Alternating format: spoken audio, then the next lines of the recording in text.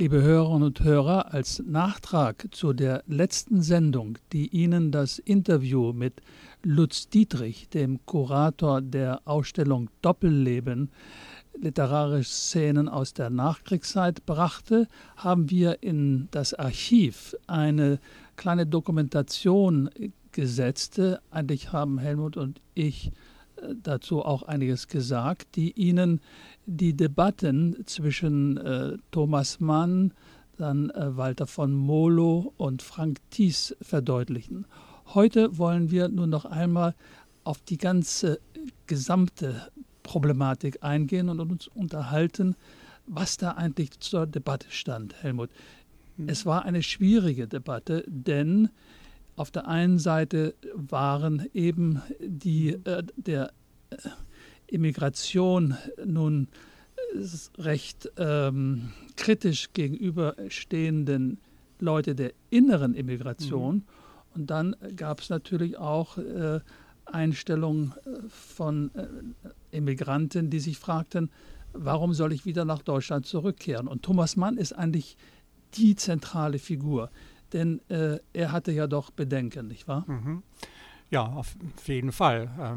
Er war also auf jeden Fall unter den deutschen Exilanten, also eine sehr angesehene Person, die in den Vereinigten Staaten in den Jahren, also dem sehr viel Hochschätzung entgegengebracht wurde. Und es ist vielleicht interessant zu erwähnen, dass nach dem Krieg fast, glaube ich, kaum einer der Exilanten in die Bundesrepublik zurückgekehrt ist, also in das damalige besetzte Westdeutschland, vielleicht mit Ausnahme von Döblin. Also, und es wirft natürlich eine interessante Frage auf. Auch Hesse war im Exil in der Schweiz und ist meines Wissens nicht nach Deutschland zurückgekehrt. Das hängt vielleicht auch damit zusammen, dass zum Beispiel bei der Gründung der Darmstädter Akademie es doch erstaunlich war, dass, wenn man sich das Präsidium ansieht, da sind auf der einen Seite Leute wie Frank Thies und Kasimir Edschmidt und dann gibt es da auch Rudolf Pechel, der nun sehr verfolgt war während der Nazizeit, der im KZ war. Während nun Frank Thies nun die Polemik anfing mit den Immigranten, nämlich indem er sagt, also wir in der inneren Immigration haben eigentlich fast mehr noch gelitten als ihr im Ausland. Nicht wahr? Und und dann saß da auch der Kasimir Edschmidt, nicht wahr? Der ja auch also in vieler Weise während der Nazizeit sich liiert hatte. Ist das zu verstehen, dass Leute wie Thomas Mann sich sagten, warum soll ich zurückkommen? Ja, Thomas Mann war gewiss in einer schwierigen Situation. Also man hat also jetzt auf der einen Seite ihm Vorwürfe gemacht, auf die wir später eingehen werden. Auf der anderen Seite im Exil, er hat sich sehr viel für deutsche Schriftsteller im Exil eingesetzt, hat also ihnen finanziell geholfen und so weiter. Also, und seine ganze Einstellung, was also die inneren Emigranten anbetrifft, war etwas ambivalent.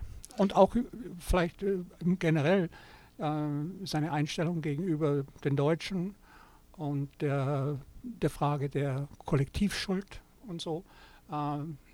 Da kann man in seinen Reden und seinen Äußerungen doch eine gewisse Ambivalenz festmachen. Ja.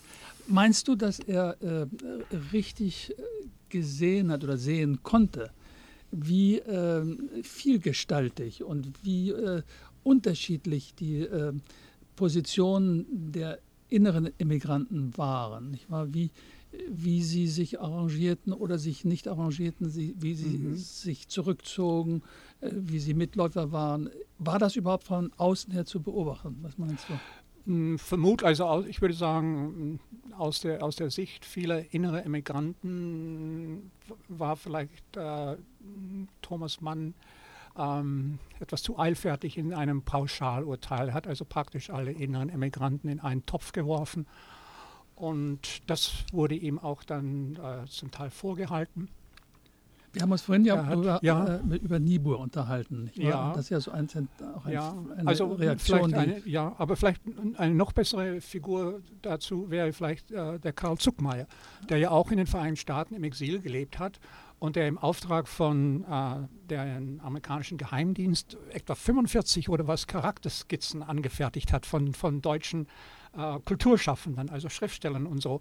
Und Zuckmayer hat da eine viel differenziertere Haltung eingenommen als Thomas Mann. Er plädierte dafür, dass man also jedes einzelne Schicksal also betrachten müsse und auch bevor man zu einem Urteil schreitet. Ja? Mhm. Pauschalurteile gab es ja auch, glaube ich, von jemandem wie Hermann Hesse, nicht wahr? Hermann Hesse ist interessant, dass er im Grunde vielleicht die gleiche Haltung einnahm wie Thomas Mann. Eine sehr schroffe Ablehnung wie soll ich sagen, dieses Standpunkts der inneren Emigranten, dass sie also doch auch viel Leid ertragen mussten. Hermann Hesse hat mal die Äußerung gemacht, also er könne nur die inneren Emigranten ernst nehmen, die also mit beiden Füßen in einem Konzentrationslager gestanden hatten. Also auch eine sehr, wie soll ich sagen, nicht sehr differenzierte Sicht der Dinge. Das war natürlich die tragische Situation von Rudolf Pechel, nicht wahr? Ja. Der ja nun verfolgt war, der im KZ war und der trotzdem dann sofort nach dem Zusammenbruch sich bereit erklärte, bei der Darmstädter Akademie mitzumachen. Er war Journalist, aber hat sich dann nicht davor gescheut, sich also neben Kasimir Edschmidt zu setzen. Nicht wahr? Da gibt es das berühmte Foto der ersten Sitzung mit dem Präsidium der neuen Funktionsträger der Akademie. Nicht wahr? Also die Frage der moralischen Schuld bei den inneren Immigranten ist sehr schwer zu beantworten. Wir haben zum Beispiel auch über Erich Kästner gesprochen, nicht? Ja. Und dass der doch ganz gewiss ein Nazi-Gegner war. Und hat sich aber dann doch aus vielleicht nicht ganz klaren Gründen entschlossen, in Deutschland zu bleiben und hat dann auch gewissermaßen Zuflucht in Unterhaltungsliteratur genommen, um sich über Wasser zu halten. Ne? Also ist nicht einfach. Vielleicht könnten wir auf ein paar Punkte eingehen. Also welche Vorhaltungen haben also die inneren Emigranten gegenüber Thomas Mann vorgebracht? Und da haben wir also schon angesprochen jetzt, dass er also doch dazu geneigt war, also pauschal also nicht nur die inneren Emigranten zu verurteilen oder auf jeden Fall sie nicht ernsthaft zu nehmen, sondern auch, dass er ein Pauschalurteil über Deutschland und die Deutschen gesprochen hat. Das ist ihm von etlichen inneren Emigranten vorgeworfen worden. Er hätte also eine verkürzte Sicht der deutschen Geschichte in seinen Radiosendungen, die von der BBC nach Deutschland ausgestrahlt wurden. Er hätte eine verkürzte Sicht der deutschen Geschichte dargestellt und auch seine Haltung, was also die Kollektivschuld der Deutschen anbetrifft. Da gab es also auch heftige Reaktionen. Dann auch der Vorwurf an die deutsche Intelligenz, an die Elite, wie er in seinem Aufsatz ja schreibt, warum ich nicht nach Deutschland zurückkehre, dass die nicht, wie er schrieb, wie ein Mann gegen die Schande sich erhoben haben. Ja.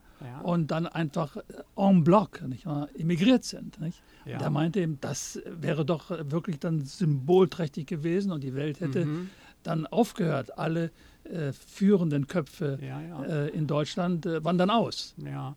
Also ich weiß nicht, sicherlich, also man kann den Standpunkt vertreten, das wäre eigentlich wirklich hätte Signalwirkung gehabt.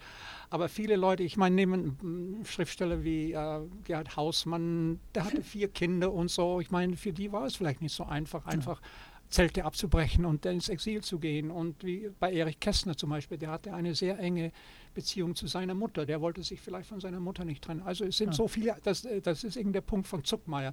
Man muss jedes Leben also individuell betrachten. Ja? Hausmann hatte ja wirklich ein Problem mit der Akademie. Er trat ja aus, nicht? Er trat aus, ja, genau.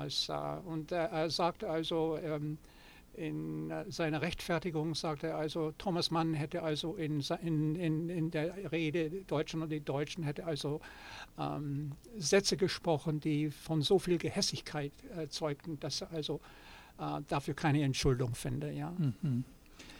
Nun, Gehässigkeit, ich glaube, wir haben es ja schon angebracht in der Sendung, die im Archiv steht, diese doch eigentlich erstaunliche Satz von Thomas Mann in seiner Rede, warum ich nicht nach Deutschland zurückkehre, wo er sich auch pauschal über die literarische Ernte oder die literarische Produktion von zwischen 33 und 45 äußert und sagt, also das ist wertlos, nicht? Das sollte eingestampft werden.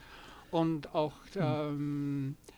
in einigen Reden bediente sich Thomas Mann einer Sprache, die irgendwie also schon irgendwie an nationalsozialistische Redensweisen mahnen. Und zwar sprach er davon, dass also die Verbrecher ausgemerzt werden müssen. Und man müsste mit den Deutschen ein Exempel statuieren. Und solche Sachen, die sind natürlich nicht gut angekommen. Ja. Nicht? Ja. Interessant nun auch, dass eigentlich diese Debatte an vielen literarischen Ereignissen völlig vorbeigeht. Denken wir an die Gruppe 47. Ja, nicht? Das ist ein sehr interessanter Punkt, den du da ansprichst. Ja, also praktisch eine Parallelentwicklung zu der Auseinandersetzung zwischen den äußeren und den inneren Emigranten. Nicht?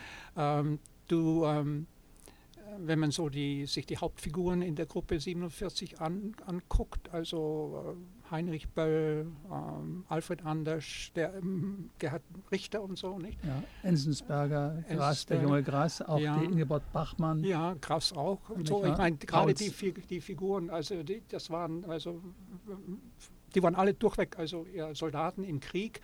Und nach dem Krieg, die haben sich an dieser Auseinandersetzung überhaupt nicht beteiligt. Die blickten in eine ganz andere Richtung und so, also Neuanfang und so.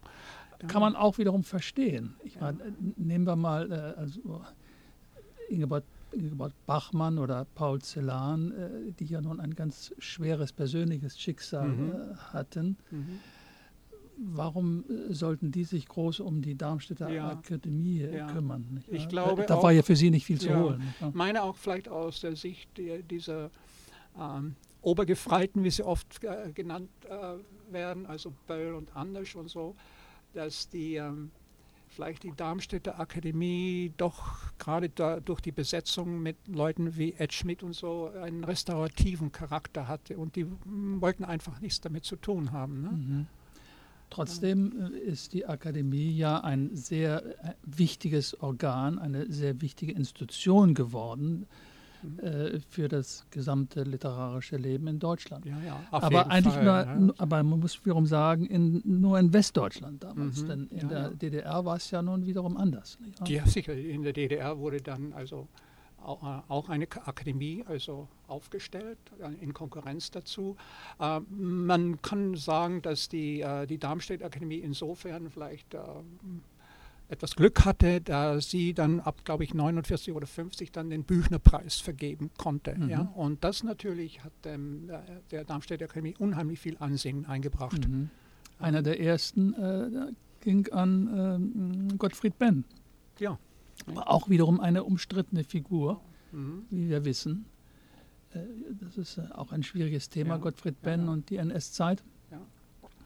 Und ich könnte mir denken, dass da auch einige Immigranten sich gesagt haben, warum nun ausgerechnet Gottfried Benn? Vielleicht, wir haben vielleicht noch 2 Minuten, vielleicht könnten wir ganz kurz noch auf die Frage eingehen, die also viele innere Emigranten beschäftigt hat. Und das ist die Manns These, dass irgendwie der Nationalsozialismus eigentlich schon in der deutschen Geschichte irgendwie angelegt war. Dass eigentlich der nur so eine entartete Form von Strömungen, die vorhanden waren, darstellt und so. Und wenn ich zum Beispiel Hausmanns Äußerungen betrachte und auch Molo, die haben doch dann Mann eine verkürzte Geschichtsbetrachtung vorgeworfen. Vielleicht etwas nuancierter hier. Thomas Mann spricht ja auch vom bösen Deutschland, aber er sagt, das ist das fehlgegangene Gute, das Gute im Unglück, in Schuld und Untergang. Mhm. Ja? Ja, ja. Ja, das böse Deutschland, wo fing das an für ihn? Ja, also, wie gesagt, seine Haltung war, wie schon von vielen Beobachtern bemerkt wurde, doch etwas ambivalent, nicht? Auch gegenüber der Frage der Kollektivschuld. Einmal scheint er dazu zu neigen, also zu sagen wollen, dass die Kollektivschuld ist da. Andererseits, auf der anderen Seite distanziert er sich davon zuweilen. Ja, Helmut, ich glaube, damit haben wir es wieder mal. Ein unerschöpfliches Thema, aber ich glaube, wir müssen Schluss machen, nicht? Ja, gut, dann auf Wiederhören. Wiederhören.